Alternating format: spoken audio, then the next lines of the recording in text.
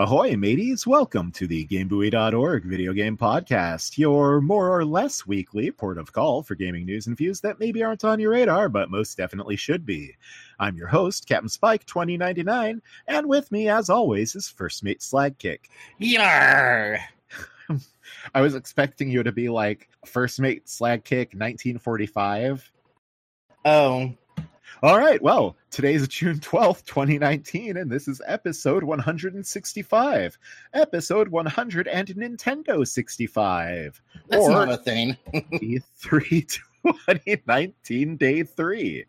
Welcome once again, each and every one of our lovely and beautiful listener, to another episode of the GameBuoy.org video game podcast. GameBuoy.org video game podcast. Today, we're talking about the last day, or proper day of conferences at the 2019 edition of the very biggest and very bestest week of every year, E3. That, of course, means we're going to be wrapping up with Nintendo. And, of course, we are going to keep this short, or at least our version of short, since we're, in the middle of a heat wave. And, I do also, of course, want to apologize. That's why this episode is coming a day later than we had intended.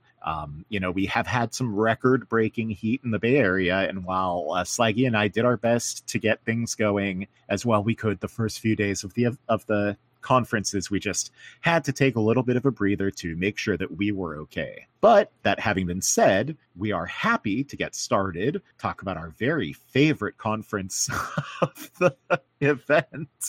Not to be, too big of a spoiler, and I guess I shouldn't assume. Slaggy, sorry I've tapped my hat just a little bit. It's very clear what the hot topic is, but what is the way that we rhyme? I'm so excited!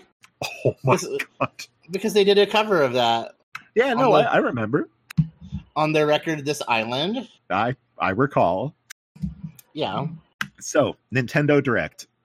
I thought it was amazing. Let's just talk about that right now. That will help us sidestep a big issue that I was worried about going into this. All of the other conferences that we talk about on this show at E3 time are a little unique because typically, these companies, they just come out and they present for 30 minutes, 45 minutes, 90 minutes if we're talking about Microsoft, sometimes even as many as 2 hours.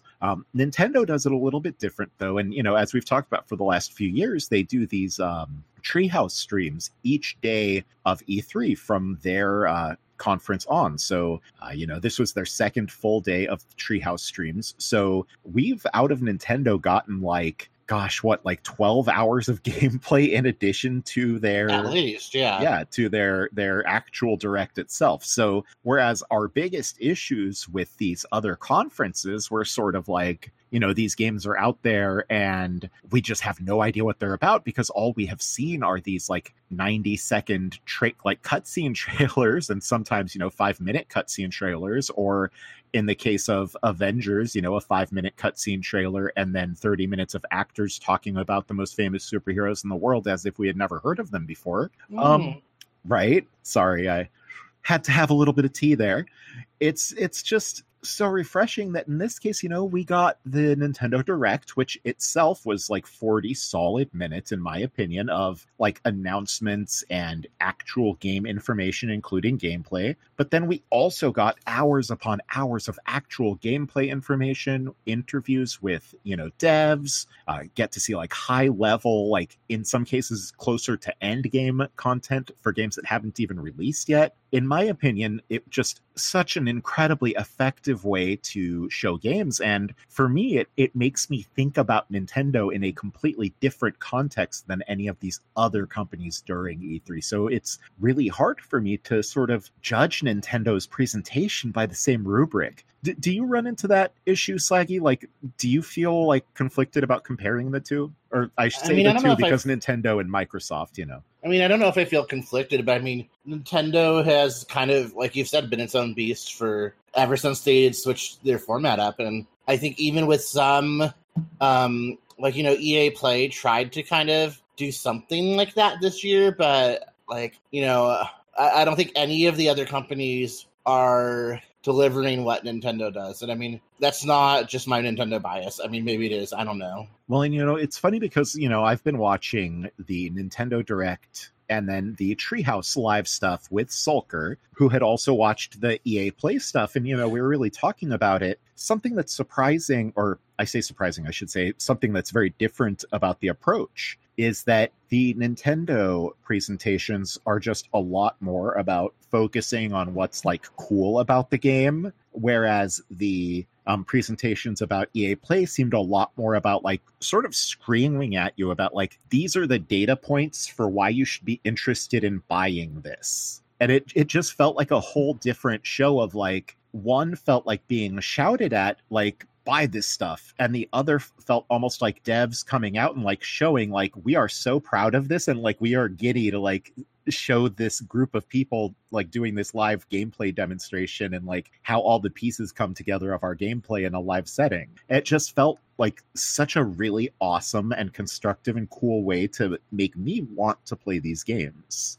Yeah. I mean, like you said, so much of the problem that we have is like we only see the surface level of a lot of the games that the other companies are showing. But I mean, and sure, you're not getting that with every single game, but with a handful of games, you're really getting a deep dive into what the gameplay is like, and hearing insight from the developers. But I kind of think I'm just repeating you at this point. That's all right. These things happen. So, all right. All these things having been said, we will do our traditional, final thoughts and stuff at the end of the direct. But I just had to note, I'm going to try to denote when we observed something that was separate from the direct or when it wasn't. Sometimes we're probably going to drop the ball on that. It is what it is. But I just have to be honest. For me, Nintendo, I just came away from Nintendo's presentations incredibly enthused about being a Switch owner this year. And we still have one more whole day of Treehouse streams to go tomorrow. Yeah, and I mean, there were some big surprises here too. That we saw coming out of nowhere. Well, absolutely. So with that having been said, let's talk about the direct itself. The direct started off, and we're not going to talk about all of these announcements in order that they were made, but I think it's worth noting that they sort of opened strong and closed strong. And Psyche, what did you think about the way that it opened? I mean, I think that a Smash Fighter reveal was the way they had to open it. Especially with on Saturday, was it? I can't keep track of time anymore. Like, this heat has warped all sense of time that I have. Oh yeah, I actually was unconscious for several hours yesterday with like on the border of like heat exhaustion. So I can understand that. But was it Saturday when we had the 3v3 Smash tournament? I believe so, yeah. Invitational? Yes, the Invitational. And then Sakurai had said, like, people expected an announcement there, but he's like, I look forward to sharing this with you. So, I mean, I think people would have been really upset if we didn't, have that right off the bat. Yeah, absolutely. And I will say one aspect I haven't really seen people talk about online is that how would you have felt if one of these character reveals had been made at the Invitational and the other had been done at the E3 Direct? Do you think it would have lessened the impact of either of them? Probably would have lessened the impact of the second one. Interesting. Okay, so with that having been said then, we're not going to talk about the second one right now, but who was the first one and what did you think about it?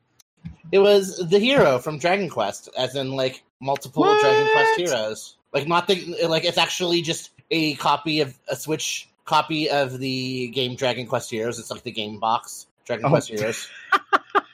How amazing would that be? That would be the best fighting game character since Daytona in Fighting Vipers. Yes, but it's, the hero of the Dragon Quest game. Most notably, 11 was kind of the one that, was the default look, so to speak, but there were also other ones. I mean, I'm not as familiar with the other ones. Sorry, so I can't really tell you which ones they are, but it seems to be more like a Koopalings sort of thing, rather than actually being Echo Fighters, from what I could tell. Well, yeah, so it is one character, and those are alternate costumes. They are the various heroes from Dragon Quests 11, 8, 4, and 3, with the protagonist from 11 being the default. These are, of course, sort of like the main, like most loved games in the Dragon Quest series worldwide. Particularly, I think it was 8 was actually one of the main games that was successful here in North America when it released on the PS2. I think probably largely due to its inclusion of the demo for, was it Final Fantasy 12? That was like, what, 15 years ago? So... Well, it was PS2, so yeah, it would have to be because it wasn't 10. So yeah, it would be 12. I think I played that at Rob Roberts' house for the first time, actually, way back in the day. Was that like around the same time where you pretended to get a girl pregnant? So anyway, we have this news, and it's really exciting. You know, getting another guest character like this was, I think, a really big surprise. I'm kind of wondering if all of these DLC characters aren't going to be guests at this point. And I'm wondering, do you have any thoughts on that? And do you have any like personal investment on the Dragon Quest Hero? Because for me, Dragon Quest Hero, I think, is obviously an incredibly iconic character in the history of Nintendo, particularly on the Japanese side. And in fact, even if you think on the North American side particularly, I think a lot of older fans have memories of Dragon Quest back in the name of Dragon Warrior, when they would do Nintendo promotions, including that weird Nintendo Power promotion where everyone who subscribed during a certain period got a free copy of that game, back when free copies of games were a pretty big deal. So I think this is just such a neat pick. What do you think? Yeah, I think that, a lot of the most requested characters have been third party. So I think that, Sakurai obviously has been listening, so something that I thought was cool, that there's like a little, and I believe this was in the, in the direct, not later, that there's a little RPG move menu so that you could select. Yeah, so because each character in Smash, of course, has their own gimmicks, and the Dragon Quest Hero has a command menu and like an MP bar that they can cast like spells or abilities from. It's pretty wild, I think. It's super cute. Yeah, I'm really interested in seeing how that mechanic plays out. So we also had another look at Marvel Ultimate Alliance 3. This game is clearly really coming together, but for me, the exciting announcement during the Direct, at least, was the announcement that there are going to be DLC packs that are going to be starting this fall in 2019. And the DLC packs are going to include characters from the X-Men, Fantastic Four, and Marvel Knights franchises. And even more excitingly, there are already multiple X-Men in the game. These are additional playable X-Men. Yeah, well, someone's got to pay attention to the X-Men.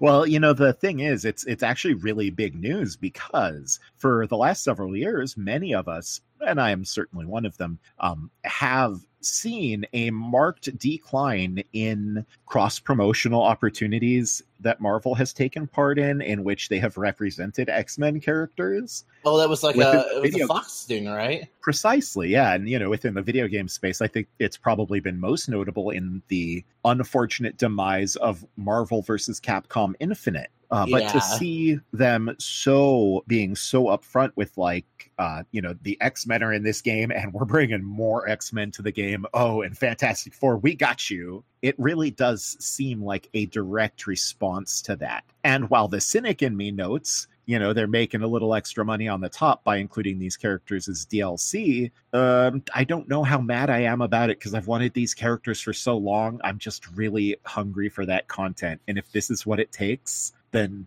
I'll take it over the alternative of not having them, because Marvel has shown that they will withhold them for any damn reason. Yeah, and I mean, I think it's refreshing to see that Marvel is it's looking like that. I mean, especially with the Fox acquisition, which this isn't movie buoy or Disney buoy or comic buoy, but I think that it's ironic that a lot of people seem. I mean, I guess it's not ironic, but I feel like a lot of people are a lot more excited about this Marvel Ultimate Alliance 3 than the Crystal Dynamics Avengers game, because I think a lot. I mean, I know I'm personally kind of Avengers fatigued. Just these characters have been so prominent in our pop culture for the last decade, that like it's nice to see Marvel supporting, these other characters, and especially, with Disney acquiring Fox. I think that, of course, we just had the Dark Phoenix movie come out that apparently is terrible, but that might show us that that Marvel is supporting these franchises, and to bring it back to video games, that we won't see something like a Marvel vs. Capcom Infinite. So maybe because was that the fourth one? Yeah, MVCI was the fourth release. Well, it was the fourth game, yeah. Right. So whatever the fifth game is at some point, maybe will be a lot more inclusive and better. But anyways, I'm getting off track. Well, I wanted to acknowledge that because I did want to speak on the Avengers and Ultimate Alliance thing. Or did you have another comment about that? No.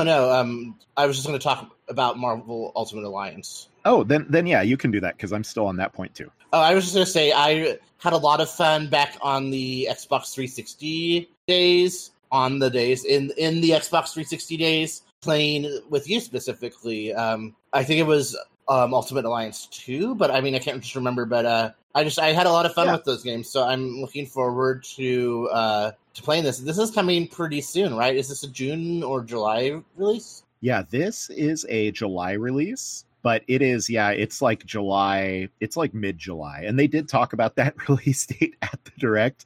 In fact, it's already available for preload on the Switch eShop. I actually went and got it yesterday after the Direct because I was so excited about it. And for me, I do want to briefly note, as a fan of comics, it's been really wild how much more easily excited I have been for Ultimate Alliance 3 than the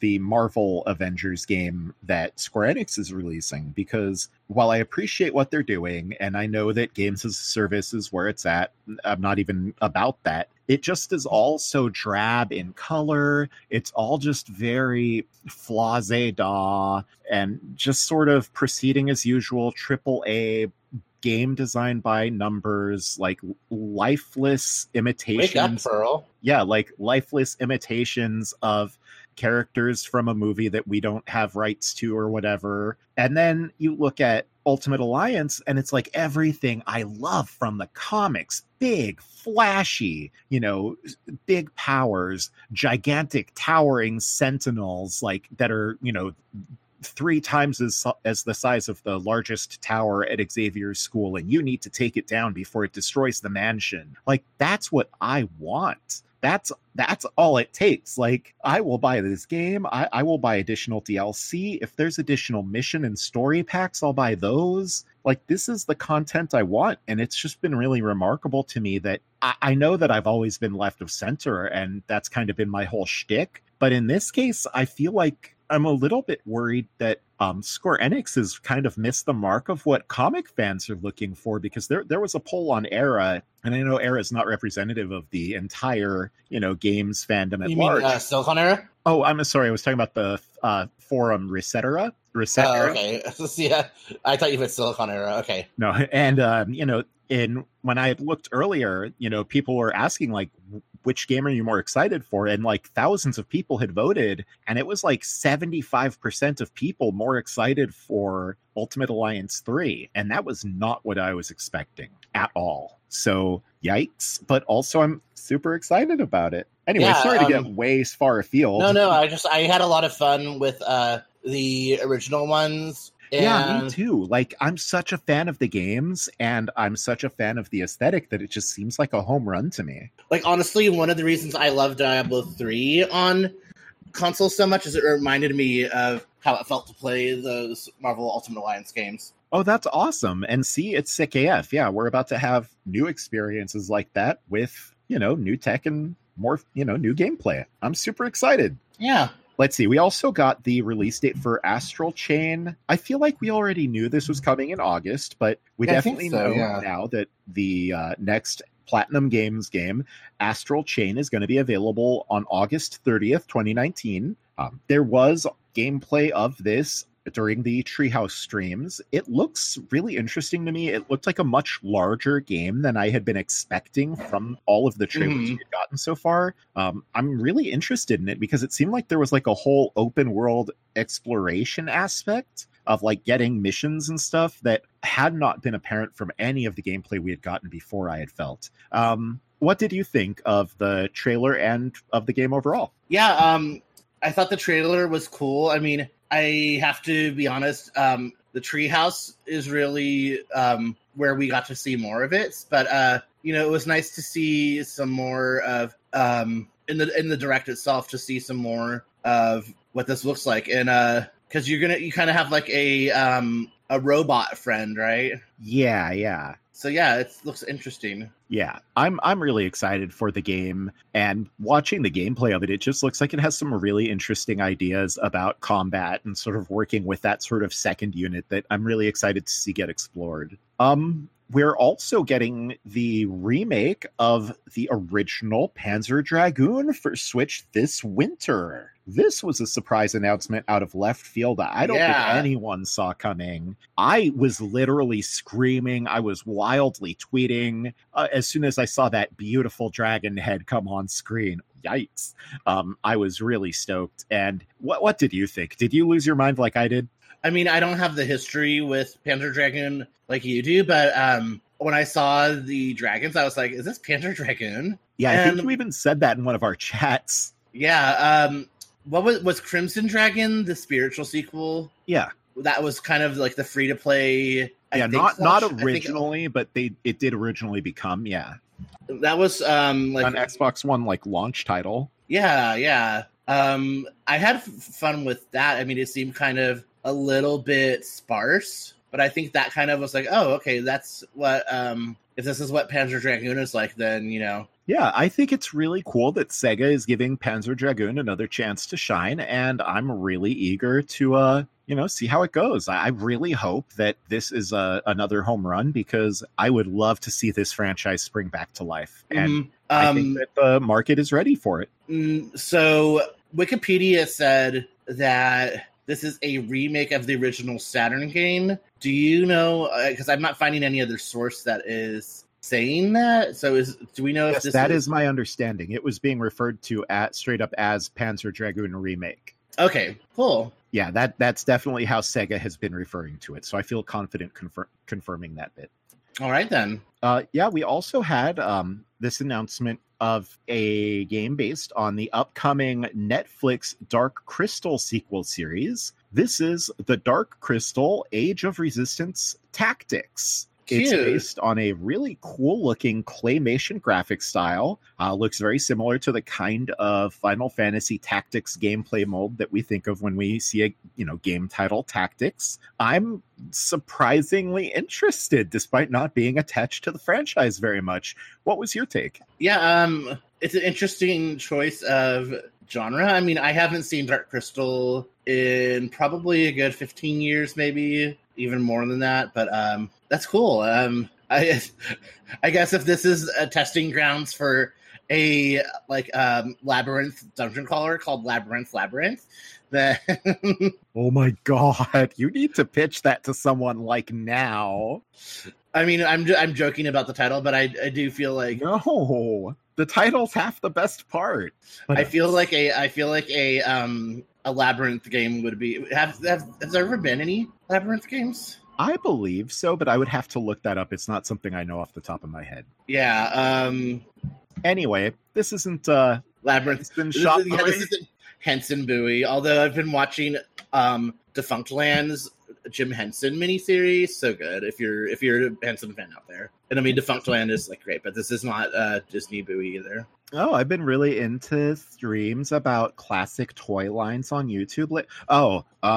We also got the announcement of a new game from Romero Games. This one is Empire of Sin. It's sort of doing the whole like film noir, like crime drama thing. I didn't really get a good feel for what the gameplay was like. It seems like it looks like it was like a sim, because it's Paradox Interactive, and they're the City Skylines folks, right? Oh yeah, they are. Okay, now see, that would be Because I saw them more like interesting. it looked like they showed something about like placing a building. Okay, see, yeah, I didn't really understand what I was watching, and I was having some stream hiccup issues at that point. So that's interesting. Now, see, now I'm interested in finding out. I mean, more but don't about that quote game. me. I haven't seen a lot of, or I mean, I haven't. Well, girl, I'm not sitting here saying I'm going to pre-order it, but I'm going to read more about it for sure. Yeah, I haven't sought out a lot of information about it yet, but that was just my initial impression.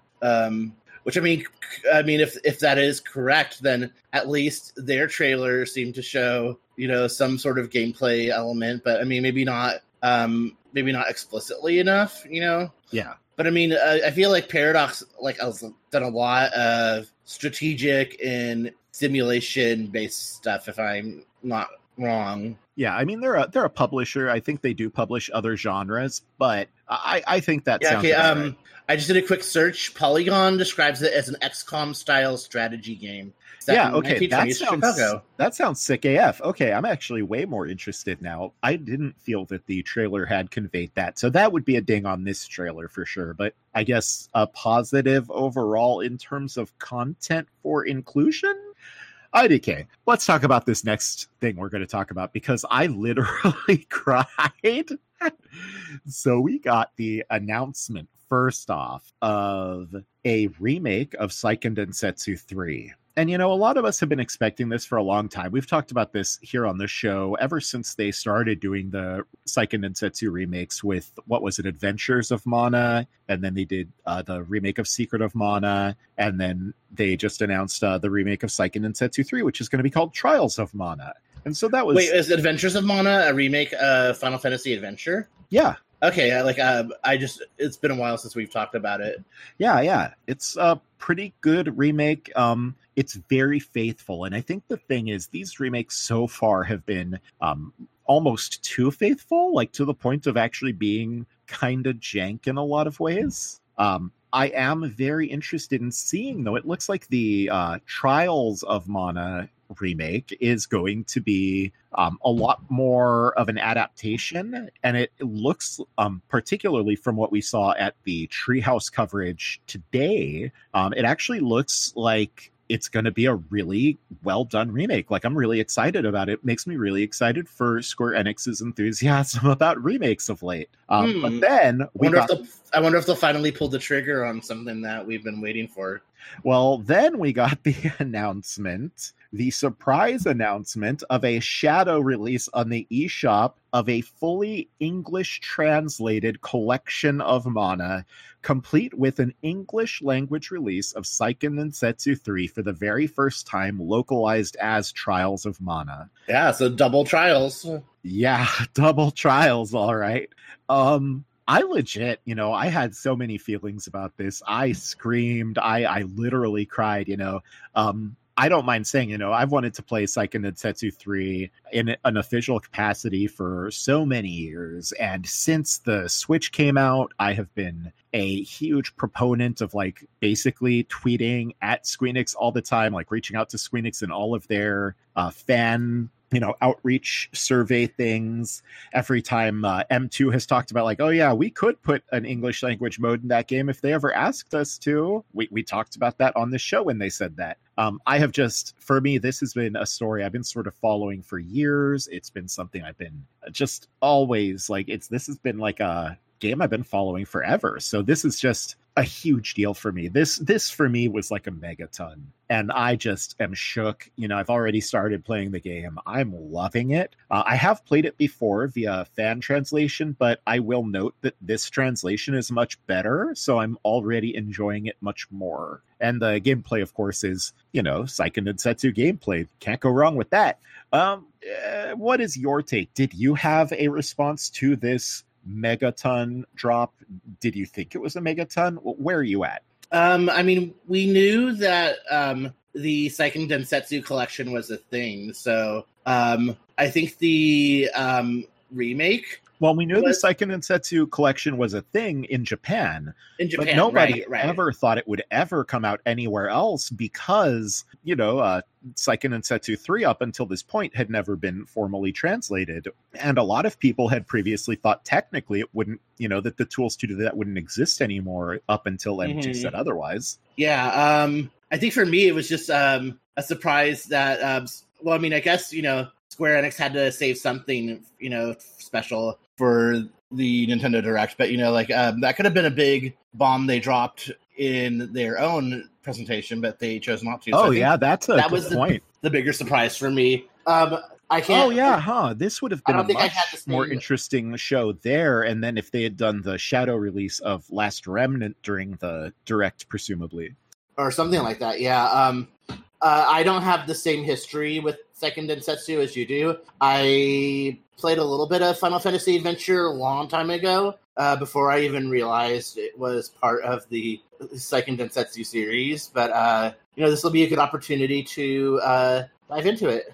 Excellent. That's great. Well, I am super stoked to hear that. And yeah, I'll be excited to hear what you think about the game when you do play it. And excellent. Do you want to talk about this next one? Yeah, we got a official release date on September 27th. We're going to be getting Dragon Quest XI-S Definitive Edition. So that's great. I mean, it looks it's cute that it has, both the 16-bit style and the, modern style in it. Because, we kind of, I think, I don't know, I had just assumed that when we would get it for Switch, that it would just be the original one. Although, I guess, did we already know this from Japan? I mean, I might have just forgotten, honestly. Like, from its Japanese release.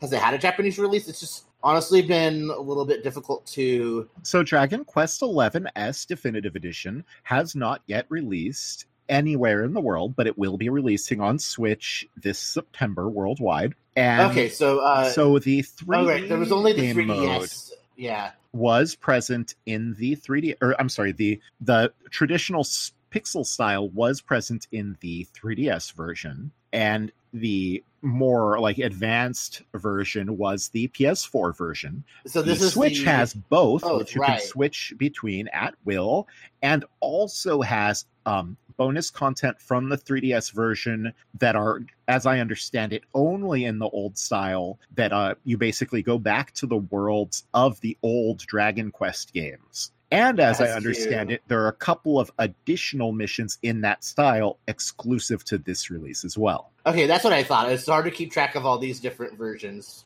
Yeah, well, and that's exactly why, there actually was a minor kerfuffle a few months back, basically that a lot of people were really upset that all of this extra content is coming to the Switch for a definitive version and does not appear to be going and being backported to the PC and PS4 releases. To the best of my knowledge, that is still not being done, and these additions to the game are starting to look increasingly substantial. Yeah, I mean, it really will be the definitive edition. I'm kind of glad I waited to play it instead of getting it last fall on the PS4. Yeah, I did get it on PS4 last fall, and I started it, and ever since they announced how much content Definitive Edition would get, it's been real hard to keep going because I just want to wait now and play the definitive version. I guess I should be complaining because this does suck to have to buy a whole new product, but at the same time, it was developed under a separate budget, and realities of game development, et cetera, kind of is what it is, Yeah. So we've got The Witcher 3 coming to Switch. Cool. This was a big announcement for many people. What? Bathtub Geralt. Oh. So this is going to be called the Complete Edition, and it's going to be releasing later this year. A lot of people had thought that this was going to be like an impossible port, even though it's been rumored for 6 months now.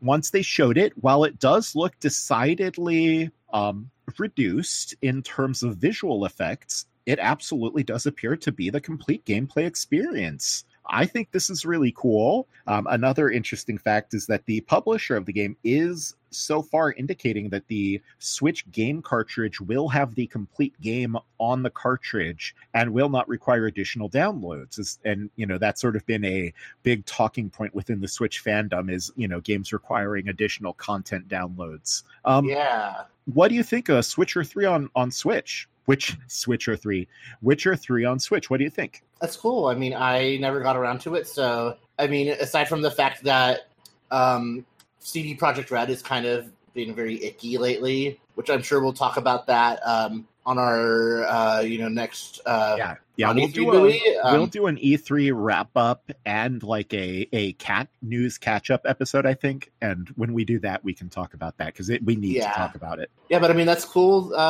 And I know people are complaining about the low resolution, but whatever. Right? Like, if I can play the entire Witcher 3 game on a handheld console, it is perfectly fine that it's running at, 576p or whatever.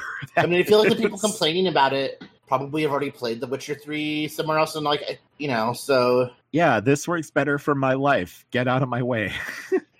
So we also got the announcement that Resident Evils 5 and 6 are coming to Switch. This is, of course, exciting because, we've recently gotten Resident Evil 4, Resident Evil 0, Resident Evil 1 Remake, all released on Switch. It's always nice to me, when we see Capcom, especially like we see these companies, but particularly Capcom, leveraging these back catalogs because I just hate when we lose games. I hate when, especially in series like these, some of the iterations of the series sort of fall out of being published and fans can't really like sort of follow them all along.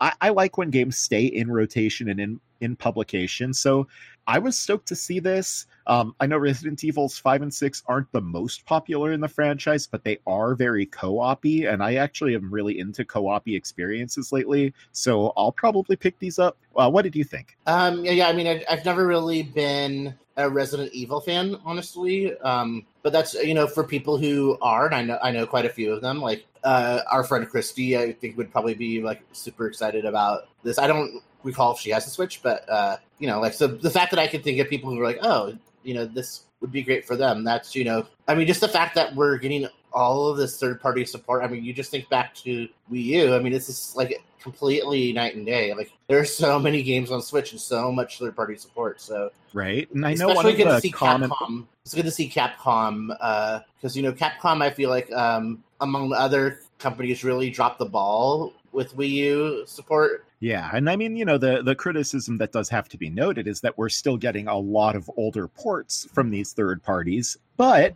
stuff like Witcher 3 is, clearly not, I mean, while it is an older port, it's still at least a current gen game. And, I would rather have great older content than zero content and rather than lackluster current content. So I'll take it. I'm into it. Give me good content. I don't care how old it is. Right, and I mean, for people who want to play on the go, and I mean, I feel like those 2, 5 and 6 were kind of weaker points from what I've gathered. Well, that's where it gets kind of weird with like Chris Redfield punching boulders into lava and giant super mutants and things. I mean, also it's kind of always been giant super mutants, but didn't Chris Redfield also have a pretty sexy that's also when he had like the really gay, like the queer muscle sailor outfit was in one of those games. Yeah. So you're like, well, kind of want. So we also got the surprise announcement coming out of Konami, of all places, that Contra's making a comeback when Contra Rogue Core comes to Switch on September 24th. And before that, the Contra Anniversary Collection was available yesterday and is thus still available today. It's on the eShop. It was available that phrase for one confused day. You, right? How funny would that be? I've already bought the Anniversary Contra collection, so that says how I feel about that. As a fan of the series, I'll go second. What did you think about this trailer? Looks interesting. I mean, I haven't really followed Contra since the original Contra, to be completely honest. In terms of like really deeply following it. So I was like, oh, this is a Contra game? Like, I mean, I don't know if there are elements that are like, oh yeah, this like this harkens back to such and such Contra game, but there actually were a lot of elements that seemed to directly homage The sort of exploitation-esque presentation was a little bit less common, but even that wasn't strictly unique among the franchise. And I think that was something that was interesting because, watching it initially, I was just like, man, this looks like a mess. But once I actually rewatched the trailer and I was like over the surprise of a new Contra game and then the shock of its apparent budget, I looked at the gameplay. I was like, okay, no, I actually think this looks like a pretty solid shooter. Like, this looks like it's going to be a good 4-player co-op shooter. I think it looks surprisingly authentic to the spirit of Contra. Like, I remember we got Contra 4 for DS. Yeah. Done by, I think, Way Forward? That was Way Forward, yeah. And that was a pretty traditional Contra game, right? So, I mean, is this the first time that we've really had, like, I mean, it looks like Rogue Core looks more like a, isometric sort of. So we have seen the Contra series experiment in various viewpoints and perspectives, including full 3D and various stages of, 2.5D or what have you. And so this does seem like more of the 2.5D style approach, where some of the stages appear to have more dimensionality than others. But to me, again, you can even look at back in the days of the original Contra in the arcade, and you had some of the weird like corridor stages where, they were like one screen and you're like in the foreground and you have to shoot into the background. So Contra's always experimented with perspective and stuff like that. And that's really what I mean about sort of the spirit of Contra does appear to be intact. So, and I went online and I was actually very happy to see that a lot of the Contra fan base appears to agree that it does look like a pretty solid showing. Because when we talk about 3D Contra games, there have been a lot of stinkers. Yes, yeah, I guess that's why I'm not as familiar with the 3D entries in the series. Yeah, and there was that one for PlayStation that. Yeah, there was like Legacy of War, and then, on the PS2, we had like Shattered Soldier and probably some others. I wish I had prepared a list. I'm going off the top of my head at the moment. But yeah, I mean, it's Shattered Soldier in particular was actually a really great one. And this, from a gameplay perspective, in my opinion, looked to borrow more from that than something like Legacy of War. So let's hope that the game is as fun as it looks to me when it releases later this year. Yeah, I mean, is this the first 4-player Contra? Because, I mean, I think of Contra, 2 players, like, the original Contra, you and your dude bro, just being like... I can't answer that decisively because I know that it has released on consoles back when multi-taps were a thing, and I have only played them in 2-player mode, but that doesn't mean that there are not 4-player modes. It's interesting to see. It's interesting to see Konami give Contra some love because, like, I mean, I feel like even like I mean, I can't, don't quote me on this, but like even things like Gaming Historian or like some of those other types of similar Gajillionaire, like as those Bowie-esque YouTube channels that we enjoy so much. I don't know if I've seen a lot of like overview of the Contra series, so I just think that it's probably a series where its history is probably not as well documented as a lot of these other series' histories are. Hopefully that's actually going to change. We do get some interesting insights in this Contra Anniversary Collection in the ebook that comes with it. And although that's obviously a Konami-approved accounting, and as we have learned in the last few years, that doesn't always mean a true accounting. That having been said, I think Contra is a series that is due some love. I think it's fair to say that. I think it's one that it has a lot of mainstream love, but for whatever reason doesn't get its due among the hardcore channels. I think you're probably right on that. Also, on a last note, do you think that there is a healthy amount of gay fan fiction between Bill and Lance? Yes. I hope they use confident saying yes. I hope that they use the NES box art versions. No, I'm just saying. Oh, the Probotector versions? I'm just saying I hope the fanfic uses the title Probotector because, like, probe. Oh, okay. Probe. See, I thought you actually meant Bill and Lance, and they're just like little robots, and they're just like, we are putting the thing into the thing, or That's what robot sex would sound like, right? That or like...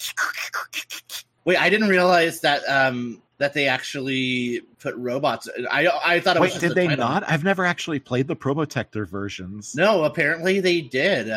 We might have to do a Contra. Okay, movie or yeah, I something. thought so. I had thought all That's these so years. weird. See, I knew about the title change, but okay, is Probotector in this Contra? I think so. Oh wow! So we might have to do a Contra movie. All right. So we also got the announcement that the Pokeball Plus controller can be used with Pokemon Sword and Shield. Not It as a won't be controller. Yes, exactly. But you'll be able to take your Pokemon out into the world.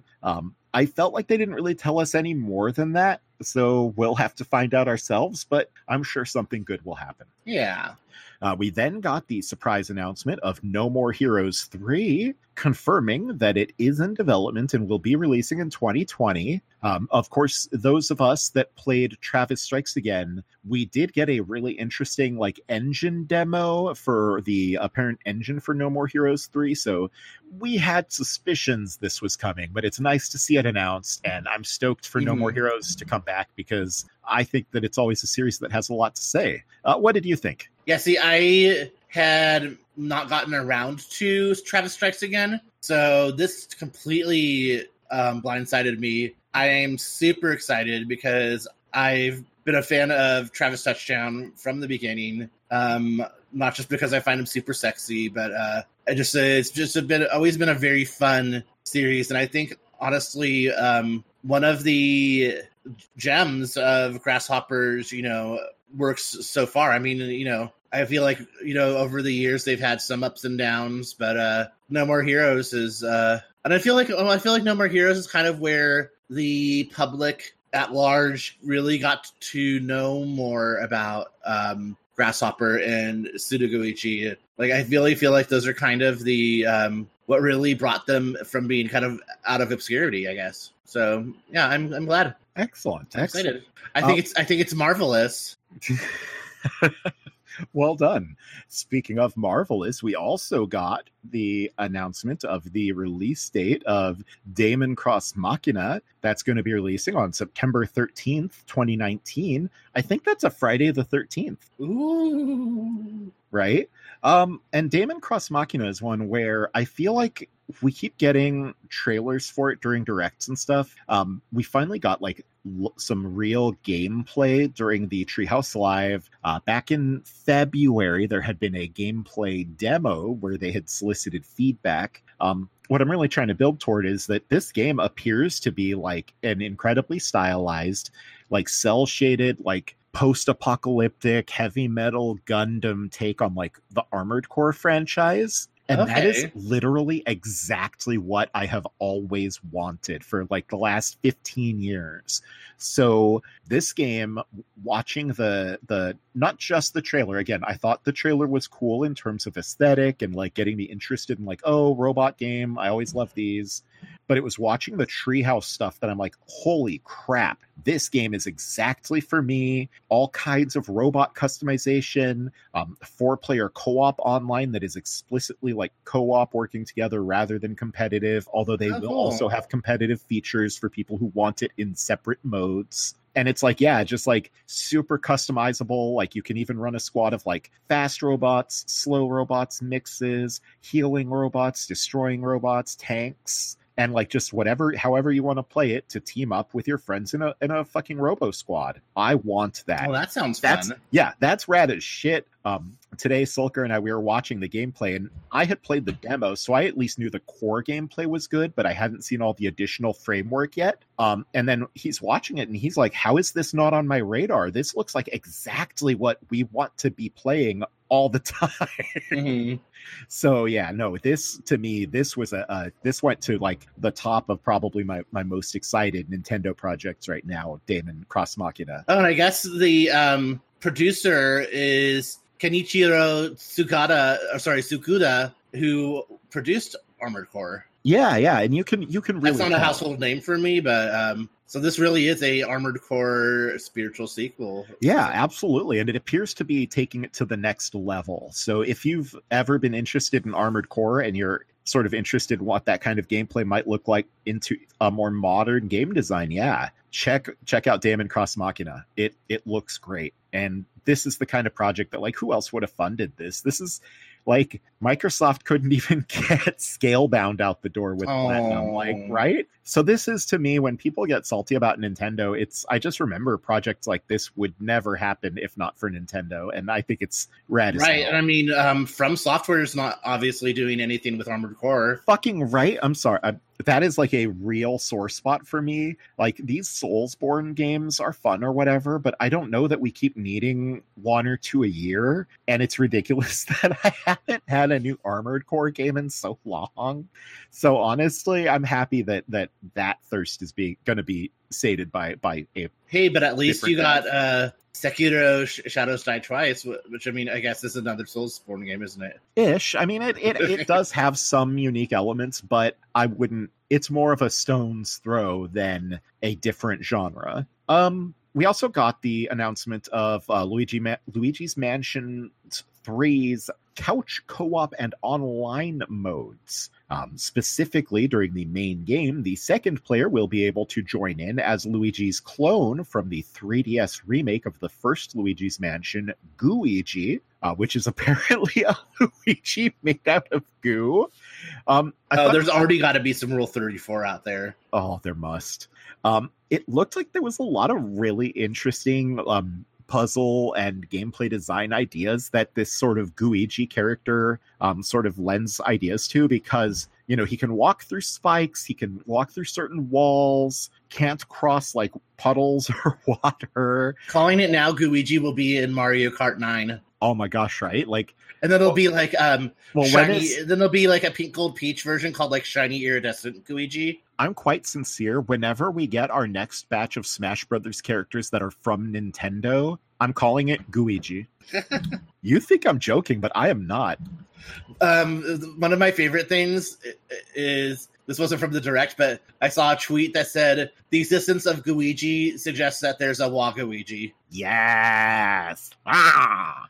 And what I've been, I didn't get a chance to watch the Treehouse streams, but I've read a couple of, people who've had some hands-on time with it, in, the games journalism sphere, say that Gooigi is really fun. Excellent. Well, I'm super stoked to hear that. And, I also want to note, the game devs, this game is being done by Next Level Games, who handled Luigi's Mansion 2 for 3DS and the remake of the first Dark Luigi's Moon, Mansion right? for 3DS. Yeah. And they noted that based on fan feedback, they specifically are designing Luigi's Mansion 3, the core game, to be more based on like the first Luigi's Mansion game. Yeah, but then like it did Moon, look and the exciting thing is it looks like the Scare Scraper online stuff that comes from Dark Moon, it looks like that's being expanded on in this version, almost to be more like a Dark Moon experience as well. So it to me almost looked like we may end up getting both tastes slaked, not to reuse that term. Like, yikes, I need some new words. Get me a thesaurus quick.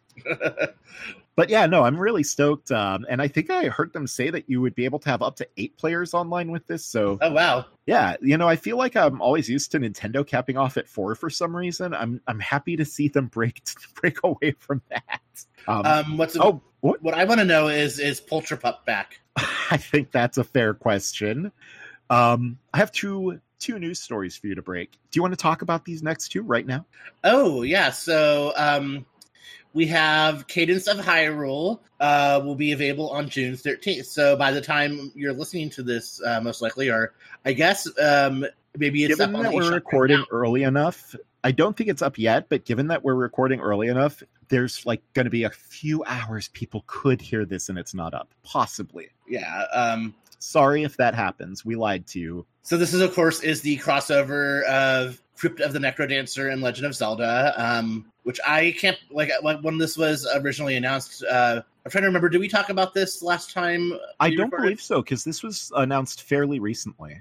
Yeah, I mean, I guess just in a conversation between you and I was like, how did I miss out on Crypt of the Necrodancer? This is exactly the sort of thing that I love, is when rhythm games are mixed up with other gameplay styles. There was that really cute Game Freak game, Harmonite, that was like a rhythm platformer. And yeah, I so, mean there have been there have been rhythm fighter games, and I know. I'm just saying that I love when no, for sure. I love when rhythm games are mixed up with other things. There's that cute shooting game that we play at round 1 that Gun. Yeah, Gun. I love Gun. But as someone who's a big fan, obviously, of A Link to the Past, which this is definitely like a Link to the Past, iteration of Zelda. I'm super excited, and I'll be able to play it tomorrow. Excellent.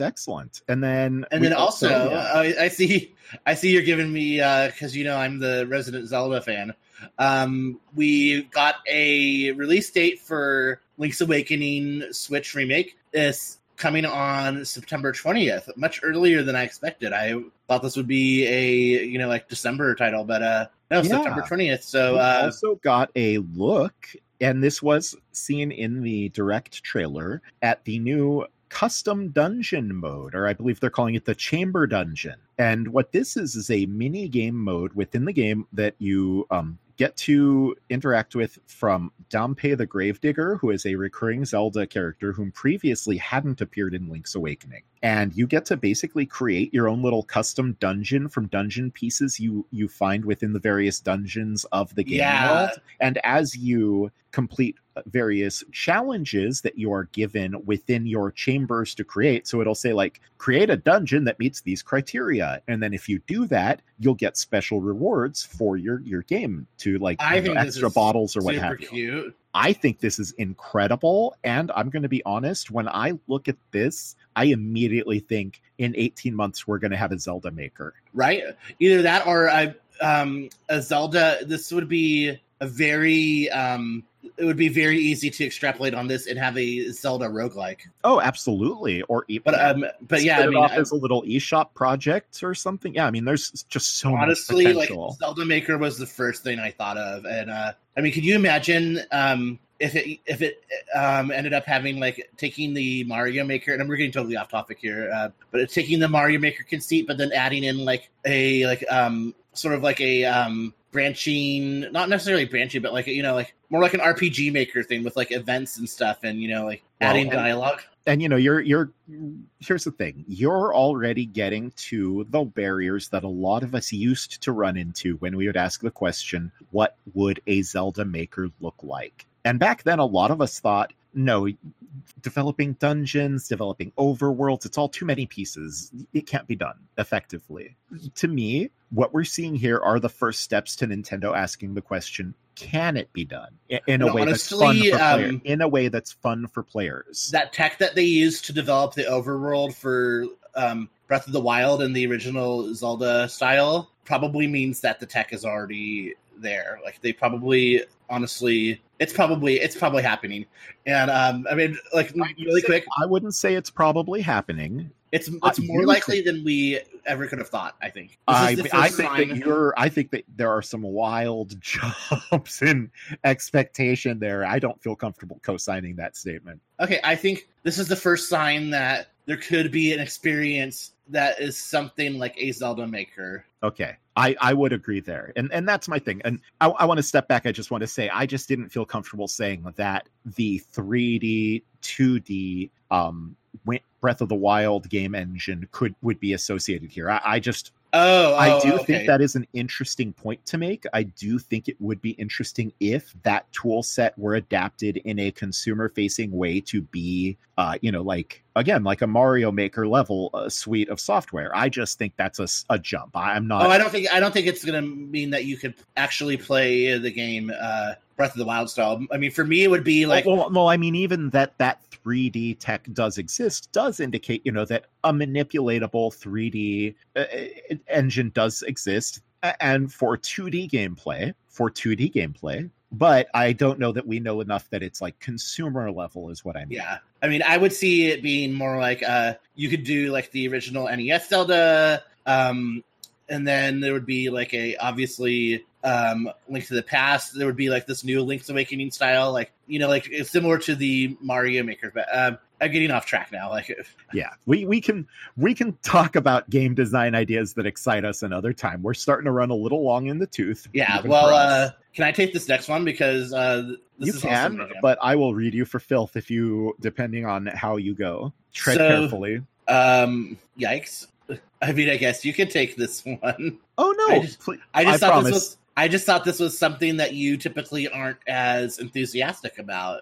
Oh, girl, no! I've just seen a lot of people read Nintendo for filth about this next. Oh, no! I am not here for the negativity. Folks. Oh, I wasn't even gonna start with that. Then perfect. Please continue. Oh no! So we finally got the reveal of the new Animal Crossing game.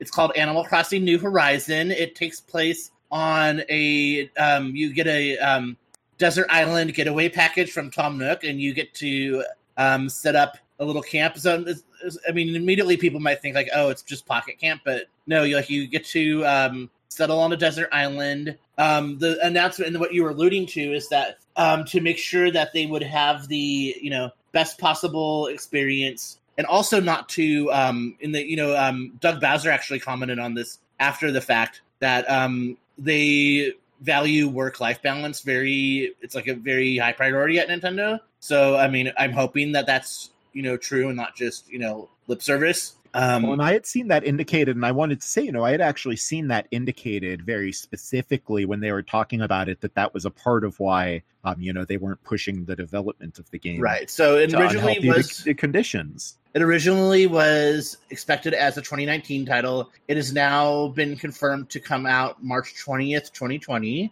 And so, a lot of people disappointed about that. I mean, and I guess when you think about it, we had New Leaf was 2012 or 2013. So, I mean, because it skipped over, like a proper Animal Crossing skipped over Wii U, it has been a while. And I know people have been eager, but I'm just happy that it's coming. I'm obviously a big Animal Crossing fan. It looks super cute. On the Treehouse stream, they showed there's like some crafting elements, like where you can gather like rocks and twigs to make an axe, which I think it doesn't seem like overwhelmingly like that the crafting is going to be like and I mean it's optional too, like. And it's so funny because I'm seeing so many of the Animal Crossing faithful, including you, try to talk around crafting. Like, oh, it's optional. Oh, it seems minor. I'm like, this is the first time I've been legitimately excited for Animal Crossing in a decade. No, I think it's a huge new addition. I'm just saying that it's also something that if you aren't interested in that, I mean, that's the beauty of Animal Crossing. Animal Crossing, you can play it the way that you want it, really. But I think that this adds a whole new level of depth, and I'm really excited about the crafting. I wasn't trying to downplay it. Well, no, that's great to hear. It the way you were talking about it sounded to me like you were downplaying it, and I feel like I've seen a lot of that online. People who are very cagey about it and downplaying it, and I thought it was a big change, and it's one that to me it gamifies it a little more rather than just feeling like Loot, Scavenge, and Sail Simulator 3000, which to me is kind of what Animal Crossing feels like a lot of time. And it's kind of funny how just a very simple addition like a crafting step for me is going to change that complete game loop. Like, I don't know why, but to me it does. And I'm sure that there are going to be certain crafting recipes that like, oh, you need this seashell that you can only get on the second Friday of the month at 11 p.m. Like, I'm sure that there will be certain things that varying levels of depth to the crafting. I think what I was going to say is it doesn't seem like that. For just the basic stuff that we saw, that the crafting is going to be inaccessible. It's Animal Crossing. I expect it to be a well thought out and reasonably deep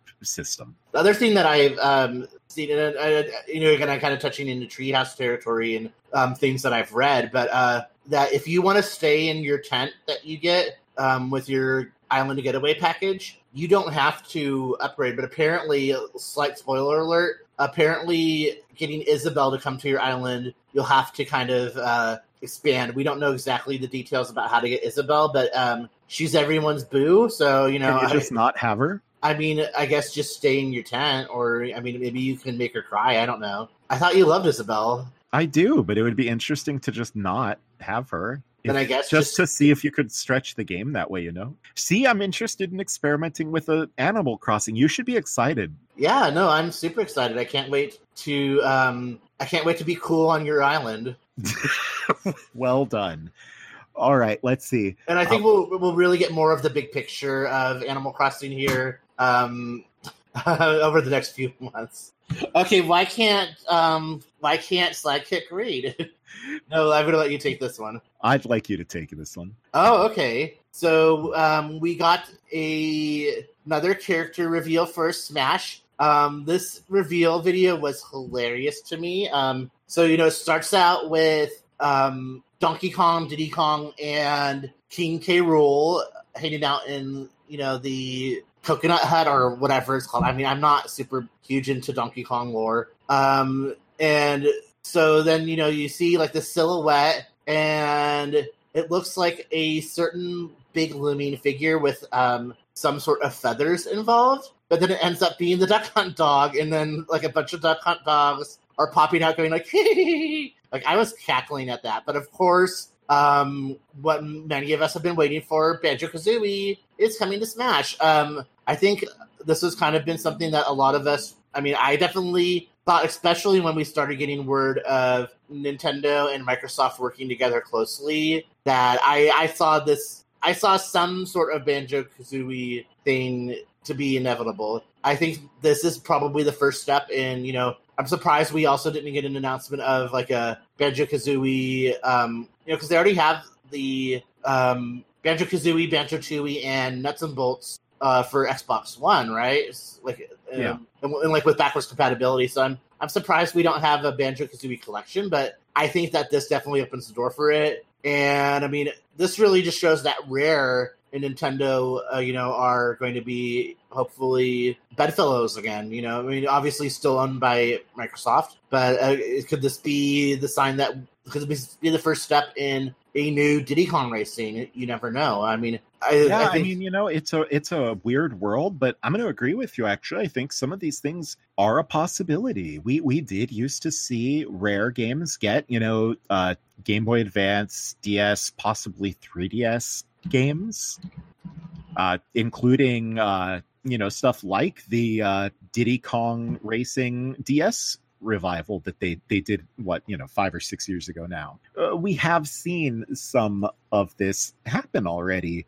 And traditionally, Microsoft's attitude about the Rare properties on those platforms has been, we don't have a console in that space, so if we can leverage these IPs there, that's a win for us. And it almost seems to me like maybe we're going to come to a world where that's how Microsoft feels about some of these properties on this platform. And, well, I mean, especially with like Diddy Kong Racing, because I mean, Diddy Kong belongs to Nintendo. So I think for me, obviously Banjo is a lot of fun. I think, Banjo-Kazooie, definitely took the Donkey Kong Country format and took it to the next level. But like I said, I think like the fact that this really means that a Diddy Kong Racing could be possible. And who knows, maybe we I forgot that Double Helix did the Killer Instinct, but I was going to say Killer Instinct for Switch, maybe? I don't know. But it's possible, hey. I would love to see,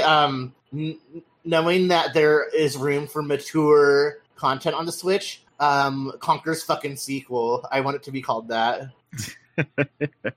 All right. Yeah. I will say for me, the best part of this announcement was just the reveal trailer. I like Banjo-Kazooie a lot as games. I don't have any real attachment to them as characters. I don't really care for those Rare style characters, like the Donkey Kong Country redesigns of the Donkey Kong characters. Just not really my favorite. The fact that that's become the de facto is, I mean, I accept it. It is what it is. But that like 3D style from the 90s just has never really been my thing. When the Donkey Kong Country games released, I thought they were ugly, even back when everyone was like, oh, the best games ever, most graphically impressive. I was Jan. I And know that you don't that like them. attitude stays with me today.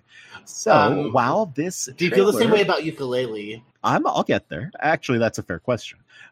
So, I looked at this trailer, and while I thought that the utilization of the, Donkey Kong Country universe was well done, it definitely sold the troll hella hard. And I thought it was a really cute touch for, basically like the rare buddies to be reunited. It just, for me, wasn't like an emotional reunion. It was like, okay, well, Dragon Quest Heroes a little more my speed, guys. And that's fair. Yeah, it's cool that it's coming, and we'll see how he plays, because Lord knows it's how I feel about the game. It has nothing to do if he plays well. Like a heavier Duck Hunt, maybe. I don't know. Dang, that would be sick. I am excited though overall about what this means about the Nintendo and Microsoft relationship moving forward. Do you know what Rare series needs to be revived? Viva Pinata. Yes. Thank you. It's so good. And the pinatas are so cute. Right? I swear, man, that would be a great games as a service. Like, let me log in on my Xbox or my Switch or my phone, take care of my pinatas no matter where I am. I can just pay for my, pinata license or whatever, and it's all good. And, I would definitely buy a pinata license. It's going to be called a Pinata Pass? Right? Perfect, though. God, I think that would be a monetization system. Why are we not working in the games industry? Because nobody wants to pay us for anything. Yeah, it's a problem.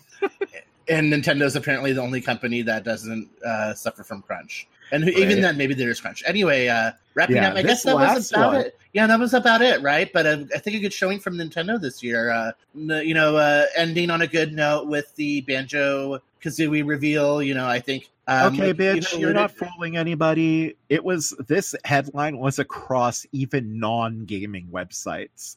I got an Apple News notification about this announcement. Nintendo surprise announced a sequel to The Legend of Zelda Breath of the Wild. It is currently in development. We mostly just got a teaser trailer, but it looked a lot further along than you would expect when you say the words Breath of the Wild sequel. I lost my shit. Same. Strong same, And I'm not the biggest Zelda fan in the world, but this project, it just looks phenomenal. And the tone and pitch of the trailer was perfect. I thought Breath of the Wild was perfect, and the fact that they're building on it is something I wanted them to do. And it looks like another fucking home run. And it looks like it ties in. I know that you don't care about Zelda lore or the Zelda connected timeline, but it looks like it ties it in, because I feel like we don't know where Breath of the Wild.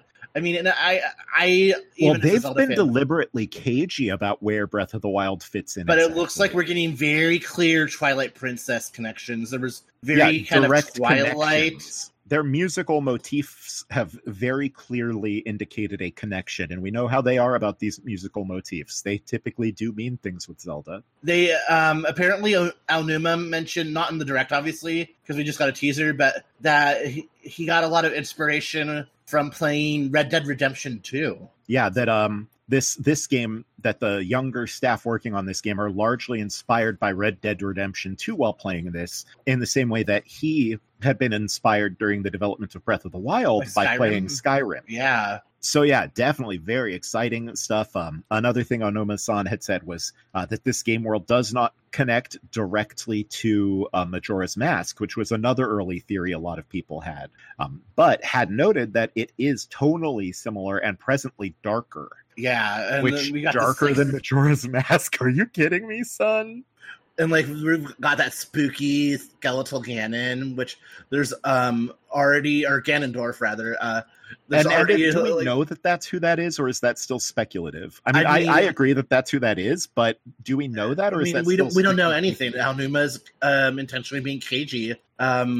Well, yeah, because we're speculating on the identity of a skeleton in a trailer. Yeah, I mean, we also saw that Link and Zelda were together, possibly co-op, possibly playable Zelda. He is also being cagey about that, but oh my god, I expected we would see Odyssey 2 or whatever the next Mario would be before we would see more Breath of the Wild. So, I will say though, this was a good, and I'm sorry to cut you off, but I promise you may like what I have to say. To me, this is Nintendo recognizing that they have an opportunity to finally make Zelda the AAA world-class franchise that a lot of its American fans think it already is. And I think they're going for it. That to me is what this is, because traditionally before Breath of the Wild, Westernly, we often think of Zelda as like a pillar franchise for Nintendo, but it's typically kind of, if it's a pillar franchise, like a distant fourth or fifth. And with Breath of the Wild, though, we really saw its sales skyrocket to the point where you could now call it a top 3 pillar. And I think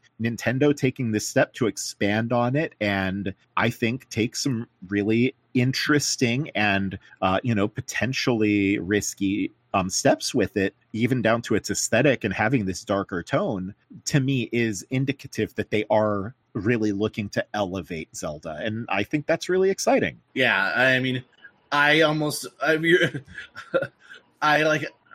to speculate on this so much, but we need to wrap this up. Indeed. Let's see. We also got several sizzle reels. We got a couple of release date updates as well. Let's see. We got the announcement of the Spyro the Dragon trilogy coming to Switch on September 3rd. Ni no Kuni, the remaster that was announced, is getting a Switch port to release on September 20th. Minecraft Dungeons will be releasing in spring of 2020. The Sinking City will be releasing this fall. Alien Isolation will be releasing sometime this year. New Super Lucky's Tale will be releasing this fall. Mario and Sonic at the Tokyo Olympics will be releasing this November. Dead by Daylight will be releasing September 24th. And Dauntless, which I am a fan of and have played as recently as this weekend before the heat destroyed us all, will be getting a Switch port in late 2019. These are all really exciting announcements. Stuff like Spyro the Dragon, I've never actually played all the way through all those games, so that's exciting for me. Ni no Kuni was a miss for me when it originally released, but I had very little time for gaming back then. Maybe having it on Switch would work better for me.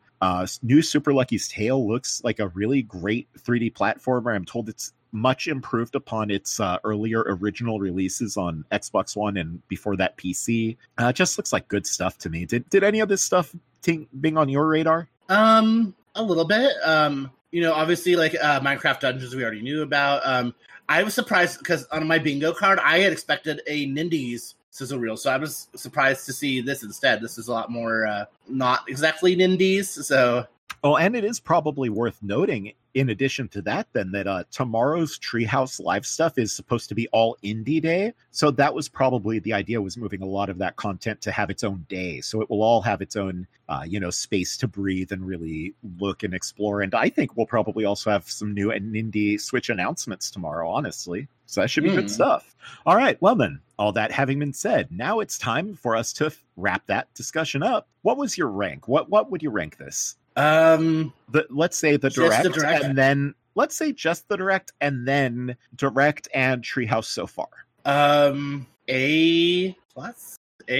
Like, I almost feel like giving them an A plus is unfair to the others. So I'm gonna say like honestly, it's like an A, but like I'm the type of person who doesn't actually give A pluses. Like even if you have like extra credit, I'm just like saying it's an A. All right. Plus. And then, so was that for the direct, or was that just overall? Direct. Okay, and then what about the Treehouse so far? Well, actually, I would say A for the direct, but like A plus plus plus plus. Oh, so you're like the teacher from Christmas Story now? Yeah, it's like A plus plus plus plus. Exactly. We're referencing Christmas Story on June 12th, so let's wrap it up. Yeah, we want some cold weather, please. Or like you said, SSS rank. Yeah, I mean, just with the Treehouse content, like I said, just really elevates Nintendo's E3 presentation to a whole new level. And I mean, we're called Game Buoy. Like, if you've been listening, most of you have probably been listening to us for a couple of years. If you've been listening to us for the past, 7 years, then we love Nintendo. Like, I've got a bias. Look, I think the bias is clear, but I also there's a reason there's a reason why, and we've talked about. Didn't we do an episode called "In Defense of Nintendo"? I believe so. And I was going to say, I think the facts kind of speak for themselves, though. We just, in my opinion, we just had this sort of Nintendo slate where I can understand that maybe not all of these games are quite to everybody's tastes, but particularly for the kinds of games we talk about on this show, it's just literally every one of these was like a killer of an announcement. None of them were like real downers. Several real surprises, including, things that we literally never thought we would see, like the English release of Seiken Densetsu 3, available already. It was just, how do you even compare? It's like, a Panzer Dragoon remake. Like, what? It's like that year we got the revival of we got like Shenmue, and we got Final Fantasy VII, and there was one other big one that year, and everyone was Last Guardian. Yeah. And only one of those games have come out. Well, Last Guardian came out, and Shenmue 3 is not out yet, and Final Fantasy VII isn't quite out yet. You're quite right. One of those games. Yeah. By the way, it was episode 4 in Defense of Nintendo. At the end, I will share a little flashback into the Bowie archives. And this, I just have to say, like, this show to me was, for me, like a Year of Dreams level show. Like, this to me was like SSS rank. And then the Treehouse Live stuff, which just built on it, and even games that previously had been on my radar, but I hadn't really understood.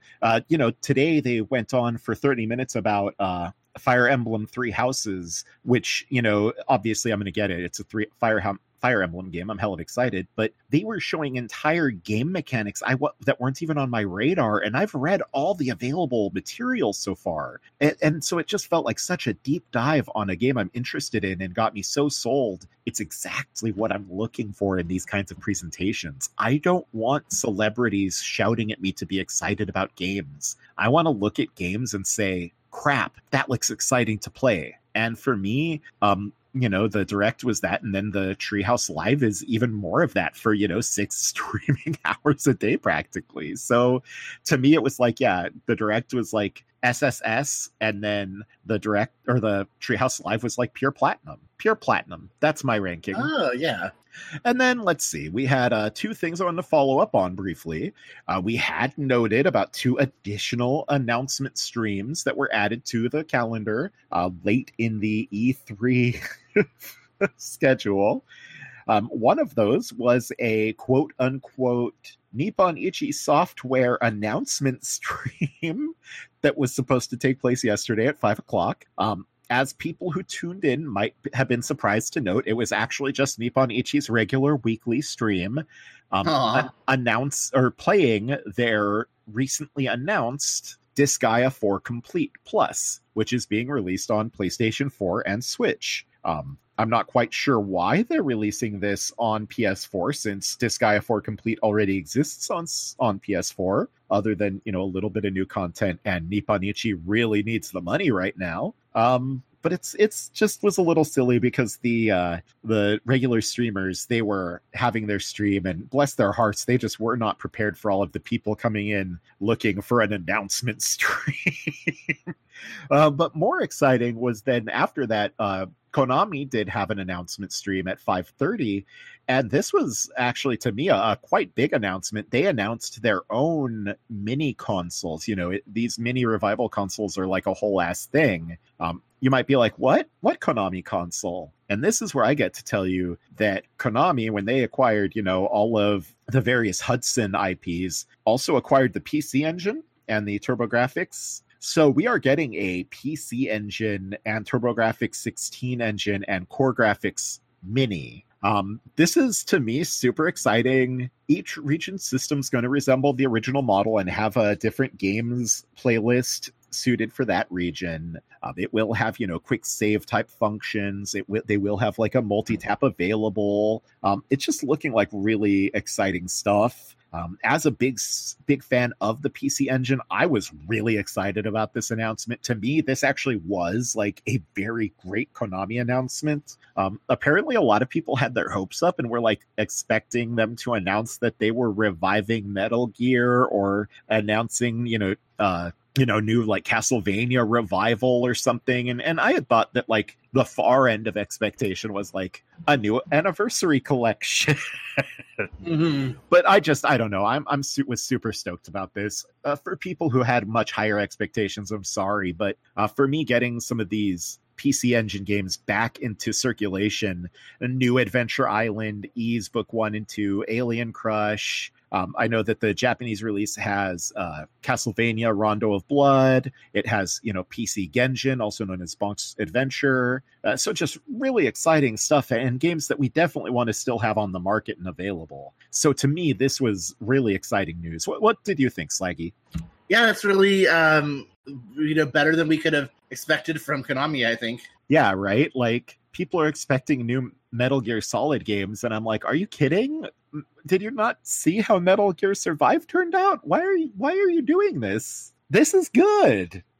Anyway, all of this having been said, E3 has been amazing this year. I really hope we don't have a heat wave next year. Right. But overall, man, this has really been, to me, one of those weeks that really emphasizes like why this hobby means so much to me. It's just been constantly exciting, full of new ideas and interesting ways to interact. And I'm really excited to get to try my hand at all of these new software experiences, and admittedly, especially the Nintendo ones. Did you have anything to add before we start wrapping up? No, just overall a lot to be excited about coming out of this year's E3. Excellent. All right, then. Why don't you take us over to the exit? All right. Well, in terms of social links, mostly it was just responses to my bingo card, which, I don't really think is super worthwhile. I mean, thanks to your enzyme. Spoiler alert, you did it. Well, I got that's a bingo. I got a bingo. Congrats. Yeah. I played it a little safe, but, I did not clear my bingo card, so that just goes to show. No, I did not clear it by any means. Your enzyme said I almost cleared the board, but I think your enzyme was being more generous. JD said I used the Mario font for the word bingo, and Monarch Paratica, I almost just said Sulfur because that's who it is. I said, congratulations, Slag Kick. You're the winner of this year's E3. Shantae, you slay. Thank you, but I think Nintendo is the winner of this year's. Oh, I should pass it. I don't pass it, but I should ask you, who was the winner of this year's E3? Was it Nintendo? Was it Square Enix? Was it Microsoft? Was it? It seems so dumb to say we're all winners of E3, but I was just going to say it's a Mean Girls moment, throwing out the shards of the plastic crown to everyone. There are multiple ways I can categorize this. So I do think the gamers are the winners this year, and not in the negative sense of like, the gamers. I mean, I think that there is a lot of great software this year. I'm really excited about it. I think that a lot of the software we saw is going to be in our hands relatively soon, and we certainly can't say that every year.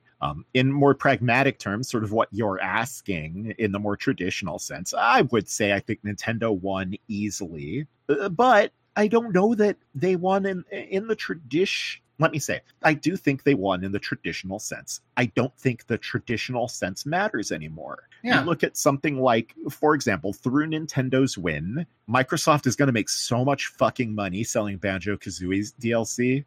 They're going to make so much fucking money on Minecraft Dungeons on the Switch.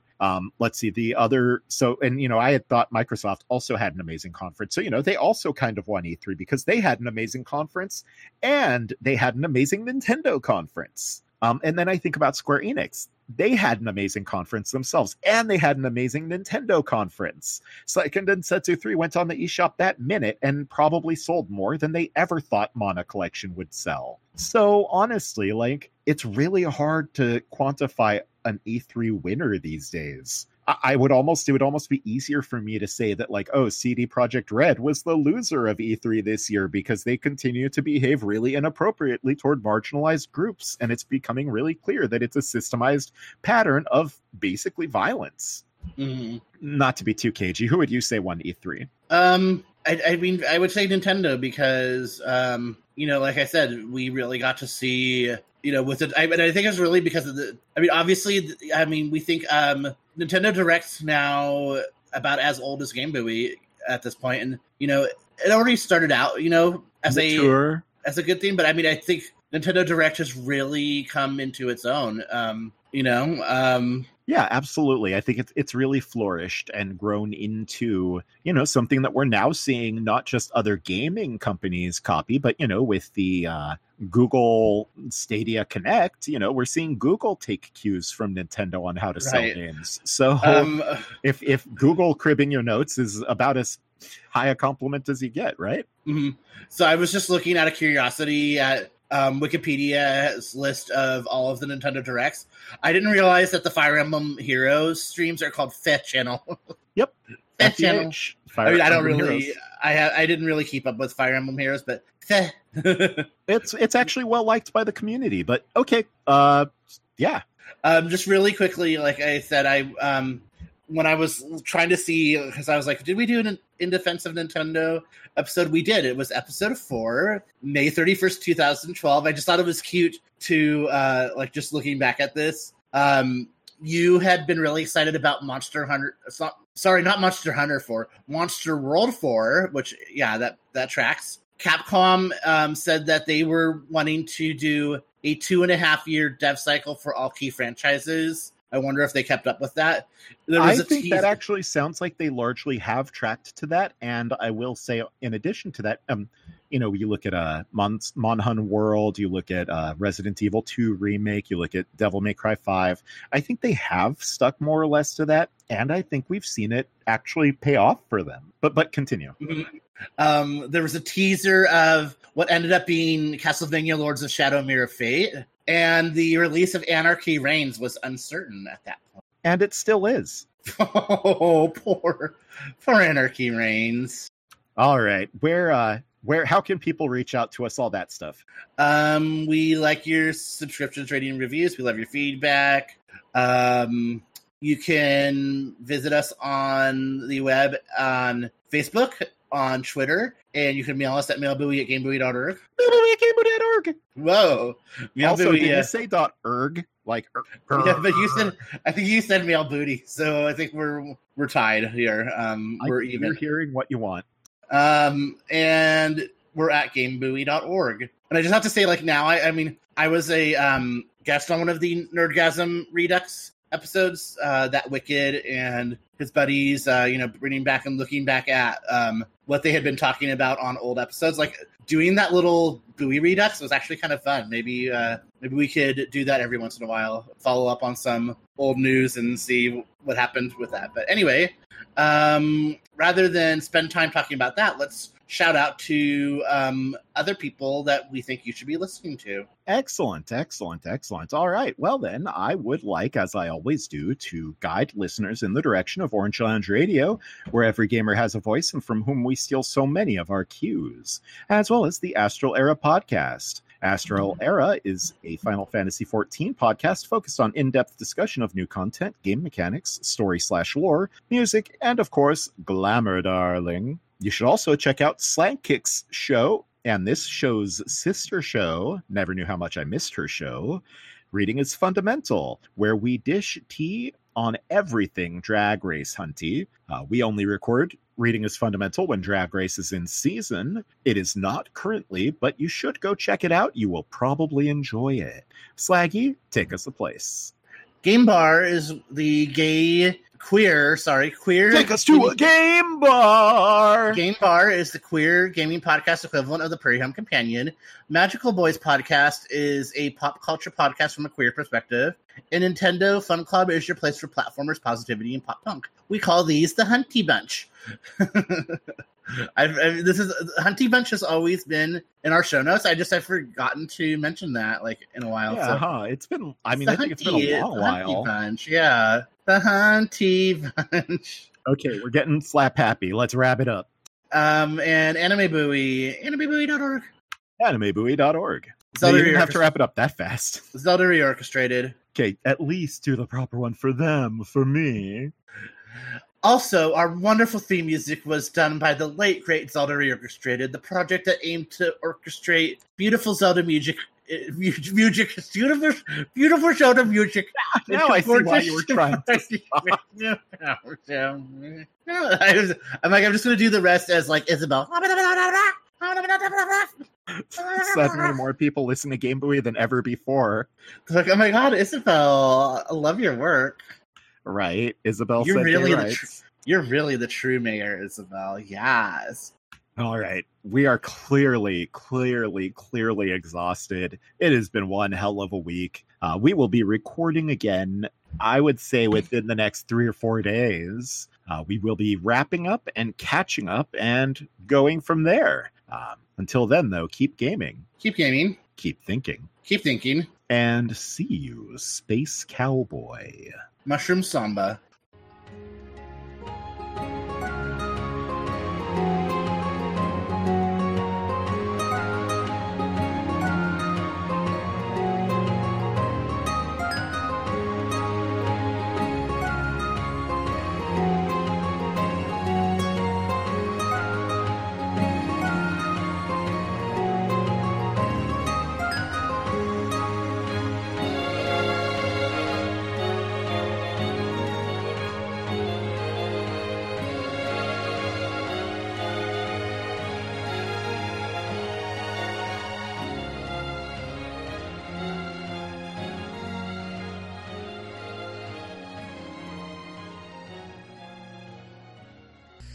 And I think that's interesting, because Capcom gets quite a rap. In the last fiscal year, they had multiple releases of several of their titles and pseudo-sequels to same titles, by which I mean, Super Street Fighter 4 and Super Street Fighter 4 Arcade, or Marvel vs. Capcom 3 and Ultimate Marvel vs. Capcom 3. So they get a lot of slack for this. And I actually think, from that perspective, that setting a 2.5-year development cycle, that's actually pretty good. I really like to bag on developers that sort of do the annual release thing. I think unless you're Ubisoft working on Assassin's Creed, that's generally a bad idea.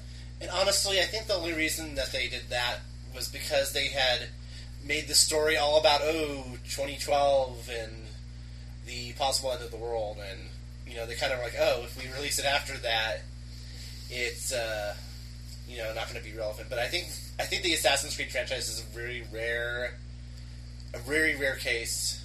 Well, yeah, where a game didn't turn out absolute shit, and they've been Brotherhood was good. Revelations or whatever was great. I'm really excited for 3. Yeah, they've had annual releases, and I think they've made them work. I don't think they've had a stinker yet. Well, except for 1, in your opinion. Well, yeah, I thought that was probably one of the worst games of the generation. Well, that was Sonic 4 Episode 2 bad. Capcom. This is good news because Capcom is probably still one of the few companies left that that I actually still look forward to things coming out from. And they've had their fair share of fuckery this generation. I sort of have a warning signal up with them, but this specific choice and statement, I think, sends a very positive message. We're going to do releases, we're going to do sequels, but we're going to space them out a little bit so that they can be good products. Yeah, and let's see if Square could take a page from this book.